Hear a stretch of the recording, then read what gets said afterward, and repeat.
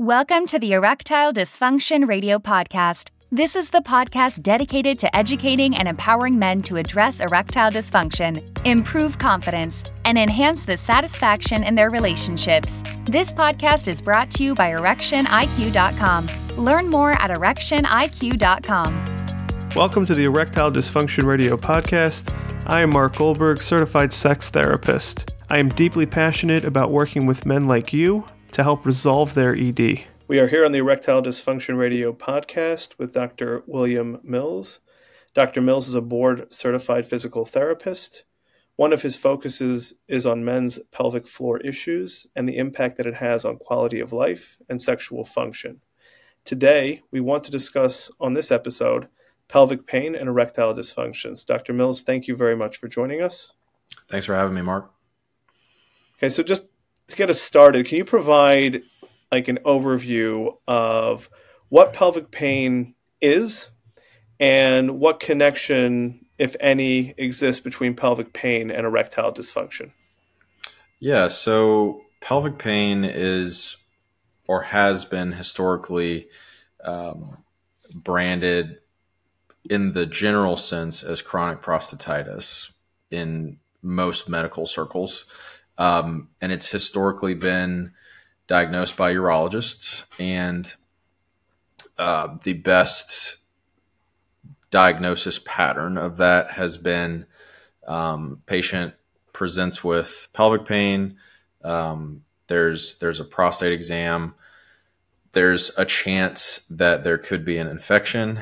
The patient's put on antibiotics, and the pain typically does or does not get better.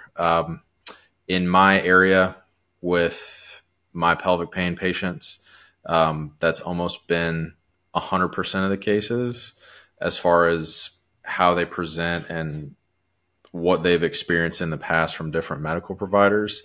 And the definition of pelvic pain is slowly growing and gaining more recognition for something that isn't exclusively organ-based and doesn't necessarily need to be treated just by treating an organ, because humans are, developed multifaceted beings, and pain isn't just organ centric. One of my friends, Dr. Kelly Boudreau, he's a urologist. He explains it as that, and it's one of my favorite definitions, that we're slowly moving away from pelvic pain being an organ-centric diagnosis, because usually it isn't. Sometimes it is, but usually it isn't. And you mentioned prostatitis, which I assume is the inflammation of the prostate. Is that correct? Yeah, it's one of those things where the definition assumes that there's inflammation, but I'm kind of I treat a lot of people orthopedically as well in the fitness space. We kind of treat across the continuum, both in the pelvic and ortho performance domains. So my focus isn't always what the problem is, but what is it affecting and how can we make it better? So in this case, I treat males so they can meet and exceed their goals for relationships, for fitness, for sex. And pelvic pain can be a hindrance. Lumbopelvic pain can be a part of this. So we typically don't just assess the pelvic floor muscles. In my case, being a physical therapist, we're typically the ones that are assessing the pelvic floor musculature, not just doing a digital rectal exam to examine the prostate. In a lot of cases, definition-wise of prostatitis, there's not a whole lot there as far as an explanation of does it or does it not feel inflamed. Typically, the patients aren't having a fever or something along the lines of an infection, and prostatitis is typically based as a diagnosis of infection of the prostate causing inflammation of the prostate, causing pain.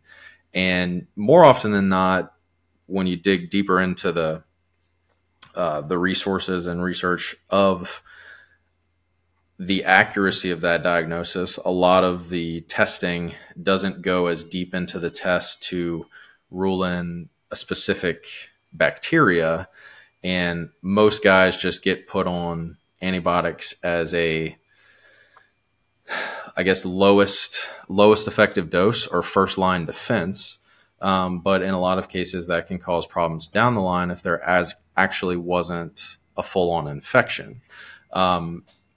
And so what I'm gathering is that pelvic pain is much more of a descriptor than it is a precise diagnosis, and it has like multiple possible causes that could be contributing to this pain that is not easily discernible, just by exam. Is that correct? Yes.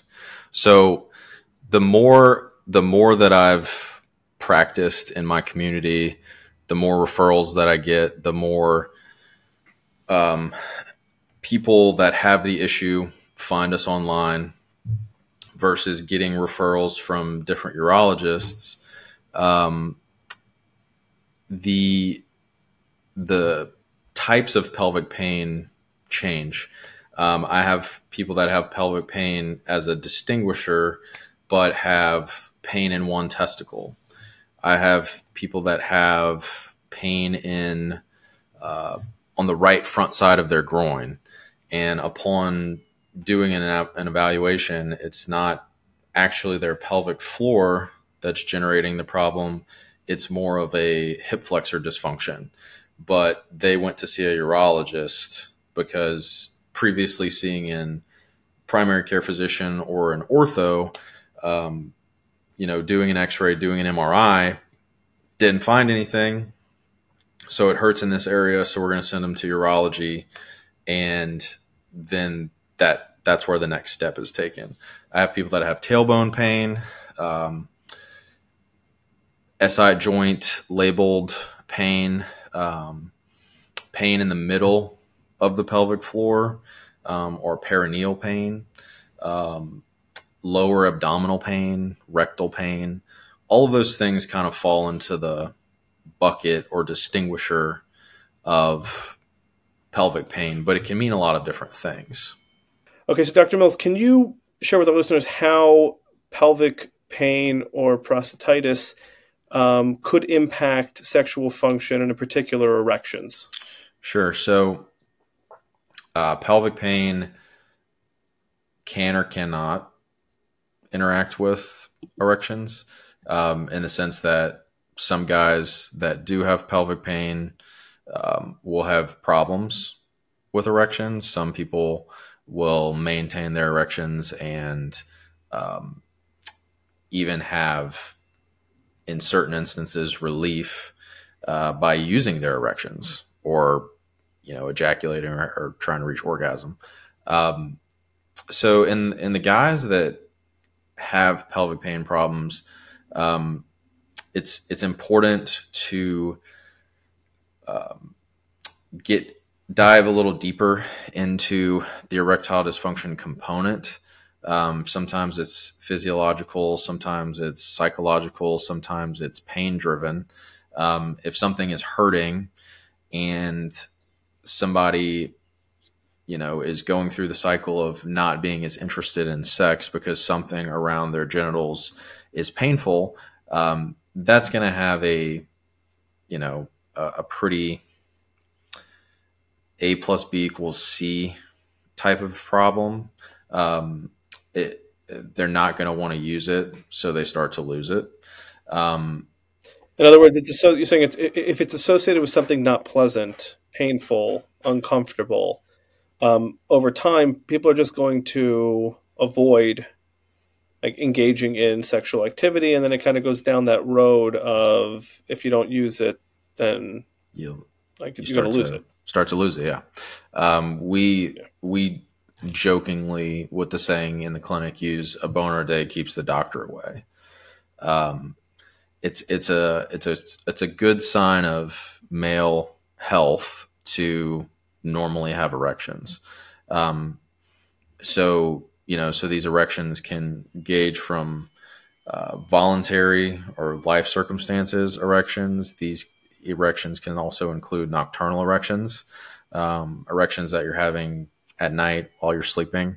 That's a normal, good cycle. We also call those maintenance boners. So it's your body cycling blood through the penile tissues for maintaining use of it, even if you aren't regularly using it throughout the day. More often than not, or I don't want to say more often than not, but a lot of times, clinically speaking, these guys can also start to lose their erections nocturnally. That's a whole other aspect of erectile dysfunction. In a lot of instances, as a barometer for cardiovascular health. So I feel like usually when the full picture is painted in an evaluation process, the typical for a pelvic pain presentation is a little bit of each.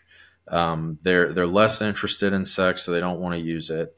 A lot of pelvic pain guys have problems with anxiety related to this thing going on in their lives, potentially altering relationships or preventing relationship building with partners, and it comes at a high perceived cost for them. So anxiety is very prevalent.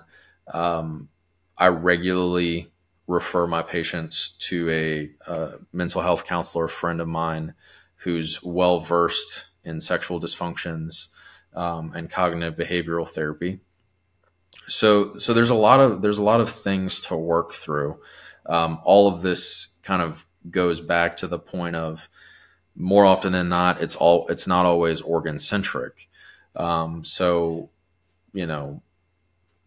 of.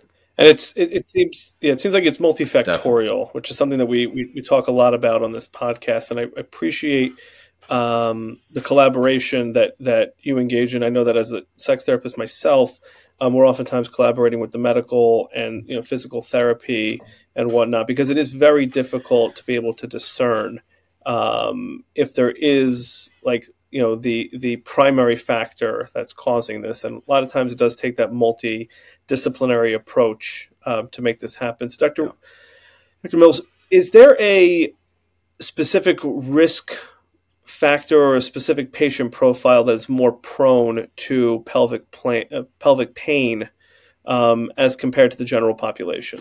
As far as pelvic pain problems, people of a lower socioeconomic status can be more prone to chronicity of the problem,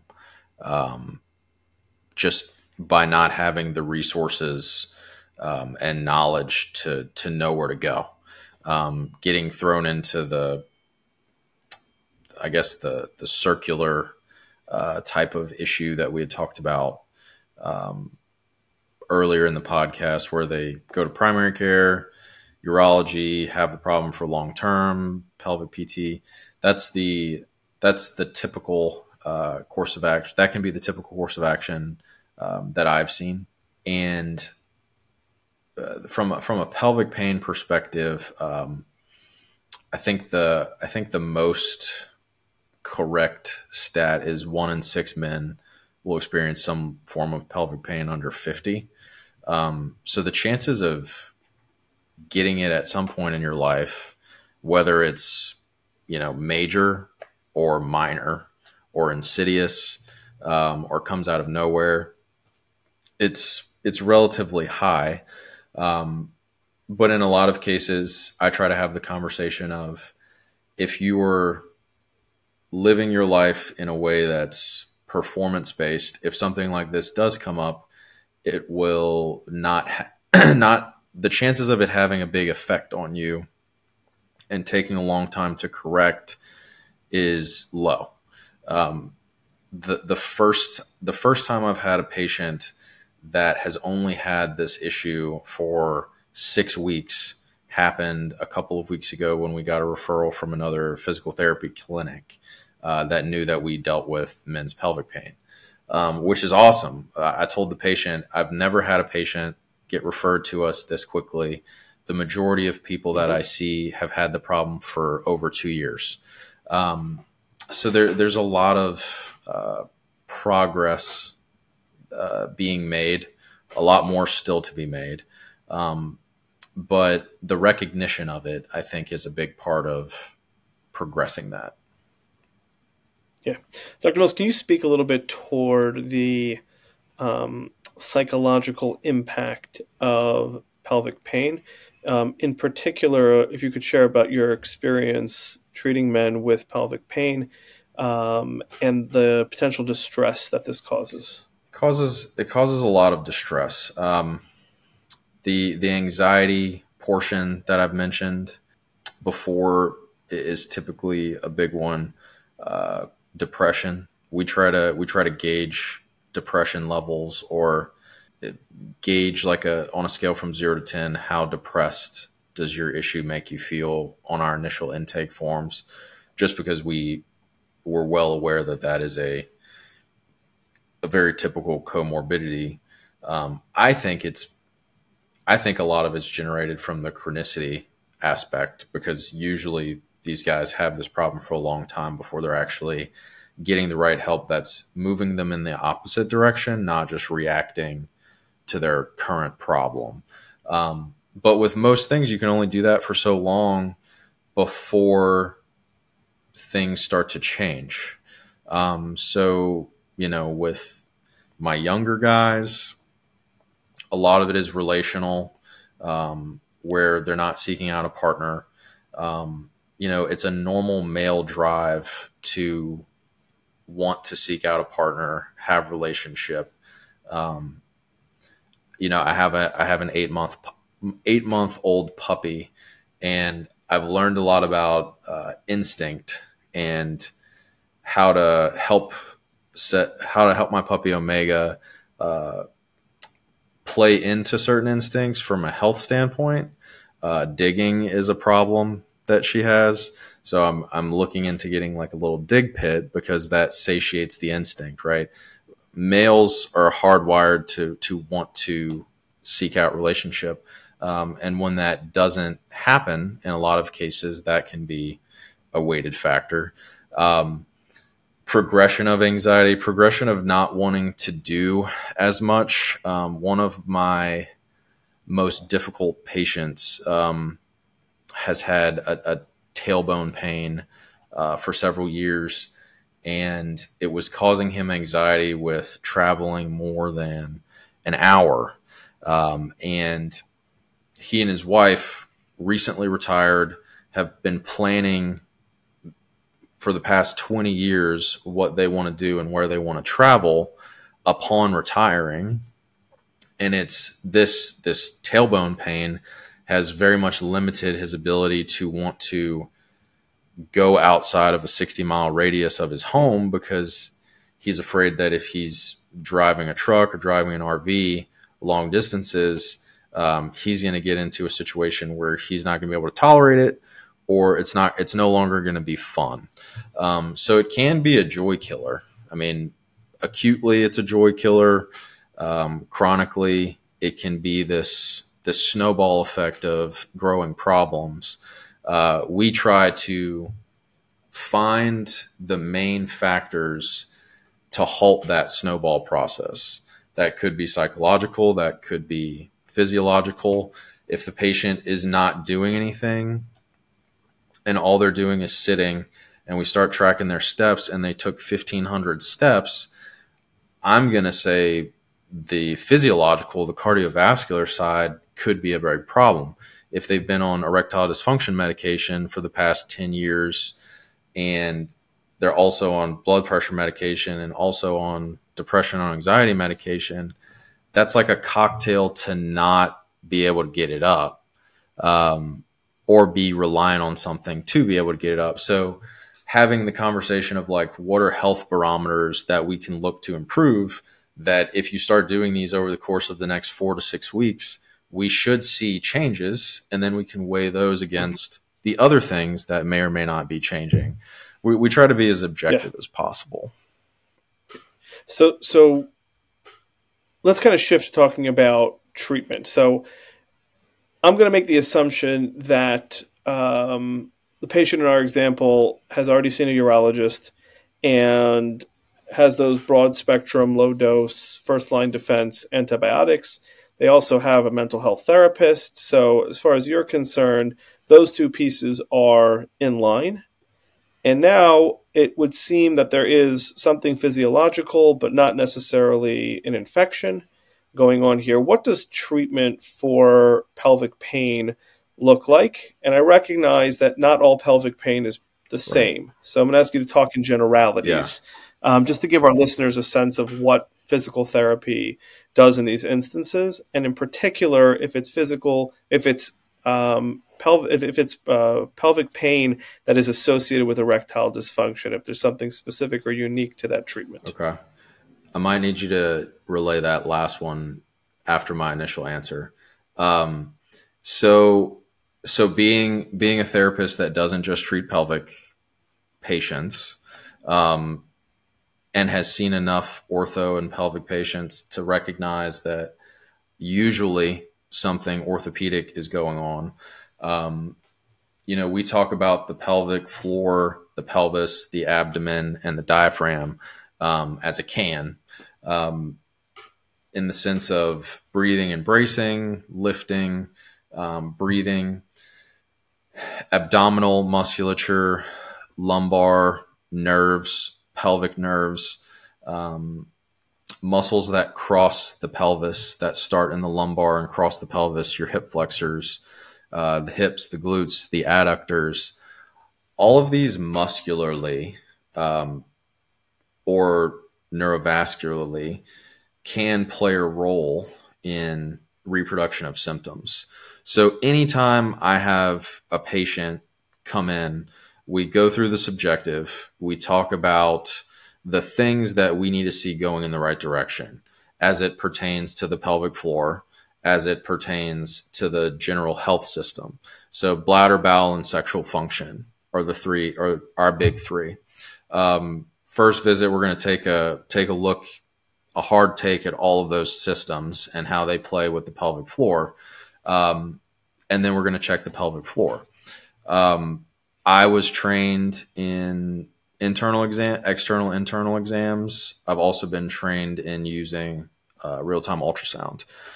Typically, whenever we're looking at the base level of symptom reproduction or provocation, palpation is a big thing that a manual therapist or a pelvic therapist or a physical therapist is typically going to use. And I'm a St. Augustine grad, so I'm manual therapy trained.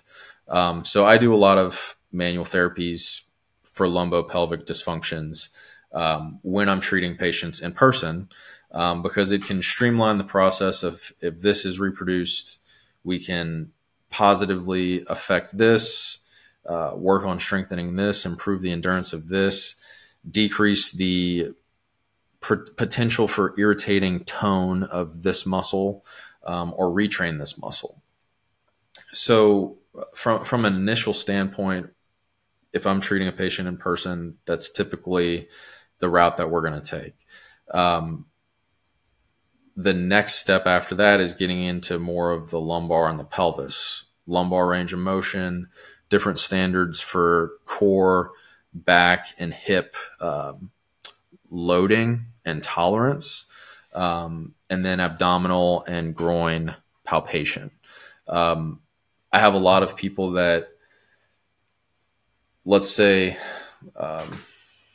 let's use an example of someone that has an iliohypogastric nerve dysfunction and has searing pain, right above the inguinal canal on the front of the pelvis, lower abdomen, and it gets worse whenever they're lifting. In the general sense that would be considered pelvic pain, they're probably most likely to see a pelvic therapist for that issue. But if it's a pelvic pain that's getting worsened by a bracing strategy, we need to work through breathing and bracing in a different way to be able to tolerate that load, and then progressing those movements. So that there's a lot of overlay. I also have the conversation with the patient of there's a lot of things to look at here musculoskeletally that gives us a lot of options. It could be a more pelvic floor generated problem. It could be a more lumbar and hip generated problem. We don't know until we check it all. So we're going to just check it all and go from there, because it's the most time efficient, and I don't want you to continue to go through this cycle.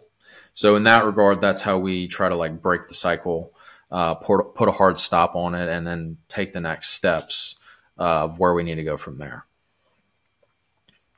Okay, that does seem to make sense. And if I'm understanding you correctly, the physical therapy, process of all of this has a lot to do with sometimes strengthening the other muscles around the pelvic floor, but sometimes it could be addressing the pelvic floor directly, depending on where like the source of the pain seems to be coming from, or where there might be weakness in various areas of the body, either connected to or directly related to the pelvic floor.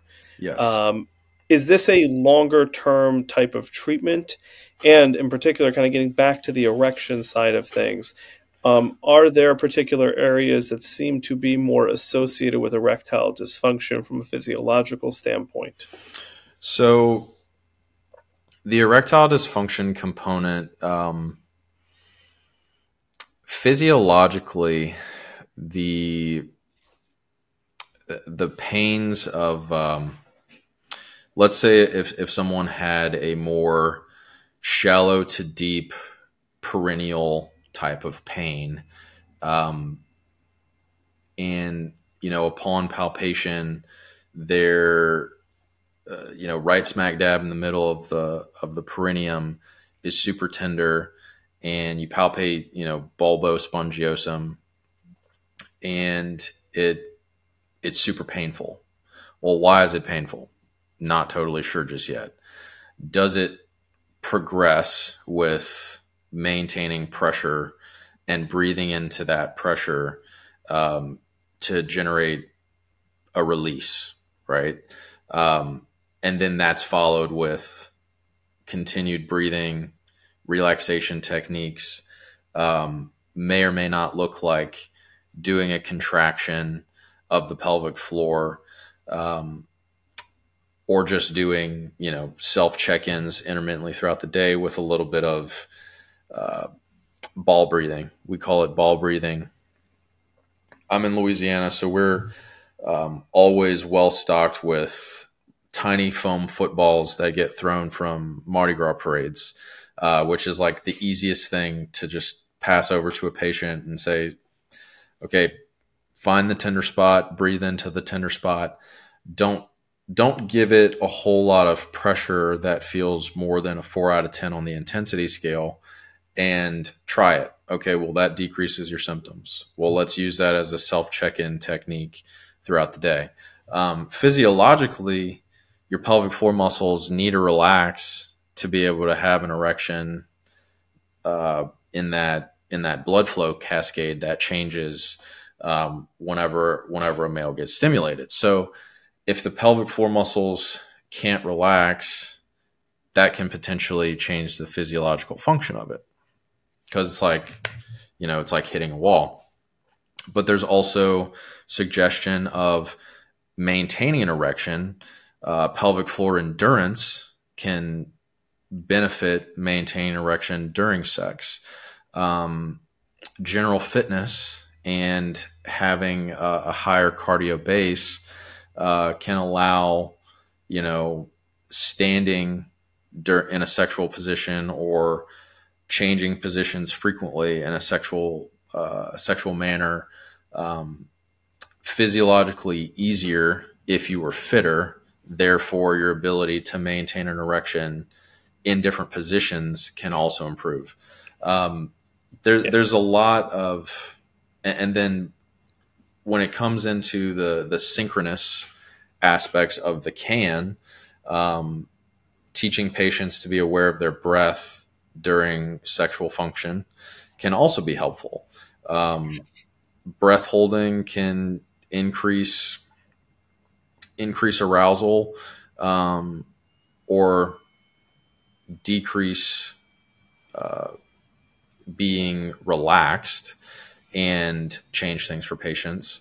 Some people that have premature ejaculation have trouble with breath holding, to where it's not technically erectile dysfunction, but you're not going to maintain your erection as long if you're reaching orgasm sooner than you want to. Muscular play in all of those are things that we like to check.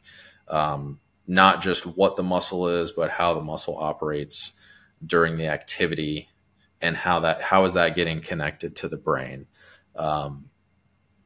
We try to get into that. So it sounds like the erection issues, whether it's a problem gaining an erection, maintaining an erection, are like soft indicators of where you might be looking, but it certainly is not an absolute. Correct. So it might just tell you should be checking on, pelvic floor tone, et cetera, et cetera.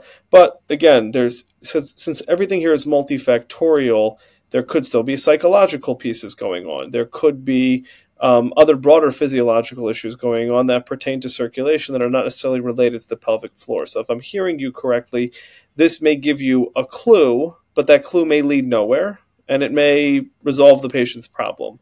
But really, everything is really much more about assessment and ruling out, and trying to get down to what the primary drivers and factors are. But there is no singular surefire way to be able to identify it other than running through assessments and checking and intervention and seeing what the impact is. Is that correct? Yeah. And if to piggyback off of soft indications or symptom management or symptom modification, I regularly talk about this scenario, because it was a scenario that a patient that I co-treated earlier in my career benefited from, where he was having relationship problems. He wasn't as much of a pelvic pain case, but a premature ejaculation case with higher tone of his pelvic floor muscles. The distinguishing tone is also something that we have a working knowledge of as therapists, but what it actually means is still being unfolded on. But it's something that we have at our disposal to use, right? So I typically do it. But the fact that he was having the premature ejaculation issue was causing relational issues, where working on these things from a muscle standpoint, from a habit standpoint, was progressing, but not to the degree that he wanted. And the therapist that I was co-treating with asked, well, would you still have as hard of a hard time, not for a double entendre there, but as hard of a time not getting so upset if after you orgasmed you didn't lose your erection if you were on a low dose of Cialis or Viagra? And he said, no, I think I would be okay if I just kept it and it didn't really break the pace of what me and my wife were doing. And she was like, okay, well, maybe that's something that we can talk to your urologist about, because if that gives you a bigger window of opportunity to have more sex and potentially increase your confidence in the erections. Because as a sex therapist, I'm sure you're talking a lot to your patients about confidence, like the physical component, progressing the confidence to facilitate the neural implications, the brain implications of maintaining the erection is also super important. So if a low dose of Cialis can bridge that to then say, okay, let's try this for a few months and see where things progress, that can make a huge positive gain in the right direction for the patient, where it might be null and void of a problem in the next few months rather than this issue that lingers for a long time. Yeah. And I think the point I'm hearing you make with this is also that beyond it being multifactorial, patient goals and satisfaction also vary tremendously. So we can talk about this as providers with some theoretical objective outcome, but like when you ask the patient that question, like, would you be satisfied if you could maintain the erection like for longer than the premature post ejaculation? If you're a patient that has premature ejaculation, when they say yes, that also kind of changes the direction of treatment. Right. And again, it's a very multifactorial thing. Dr. Mills, I really appreciate the perspective that you share, and something that I share as well about this being really multifactorial. This has been very informative to hear just about pelvic pain, the impact that it has both psychologically and physiologically. I think our listeners are going to benefit from this, whether they do have experienced pelvic pain in the past or not. I think there's a lot that can be gleaned from this episode. So I really want to thank you for your time. I appreciate you coming on and joining us. Absolutely. It was a great chat. The multifactorial aspect is, again, couldn't agree more. Pushing that out there, I think, is something that is a hope driver in its simplest form, things to check. That you haven't run out of things to check by just saying, well, you don't have an infection. I guess this is just something that I'm going to have to live with. You have different options. You just have to seek out those options. Yeah, multifactorial is, it sounds complex and overwhelming, but I think the silver lining of that is that there also are multi-treatment options and multiple ways to be able to get to better sexual function and erections. So once again, thank you very much, Dr. Mills. We look forward to getting this episode out to our listeners. Thanks for having me, Mark. Thanks for listening to the Erectile Dysfunction Radio Podcast. For more information on today's topic and understanding how the mind impacts erectile dysfunction, please visit erectioniq.com. That's erectioniq.com.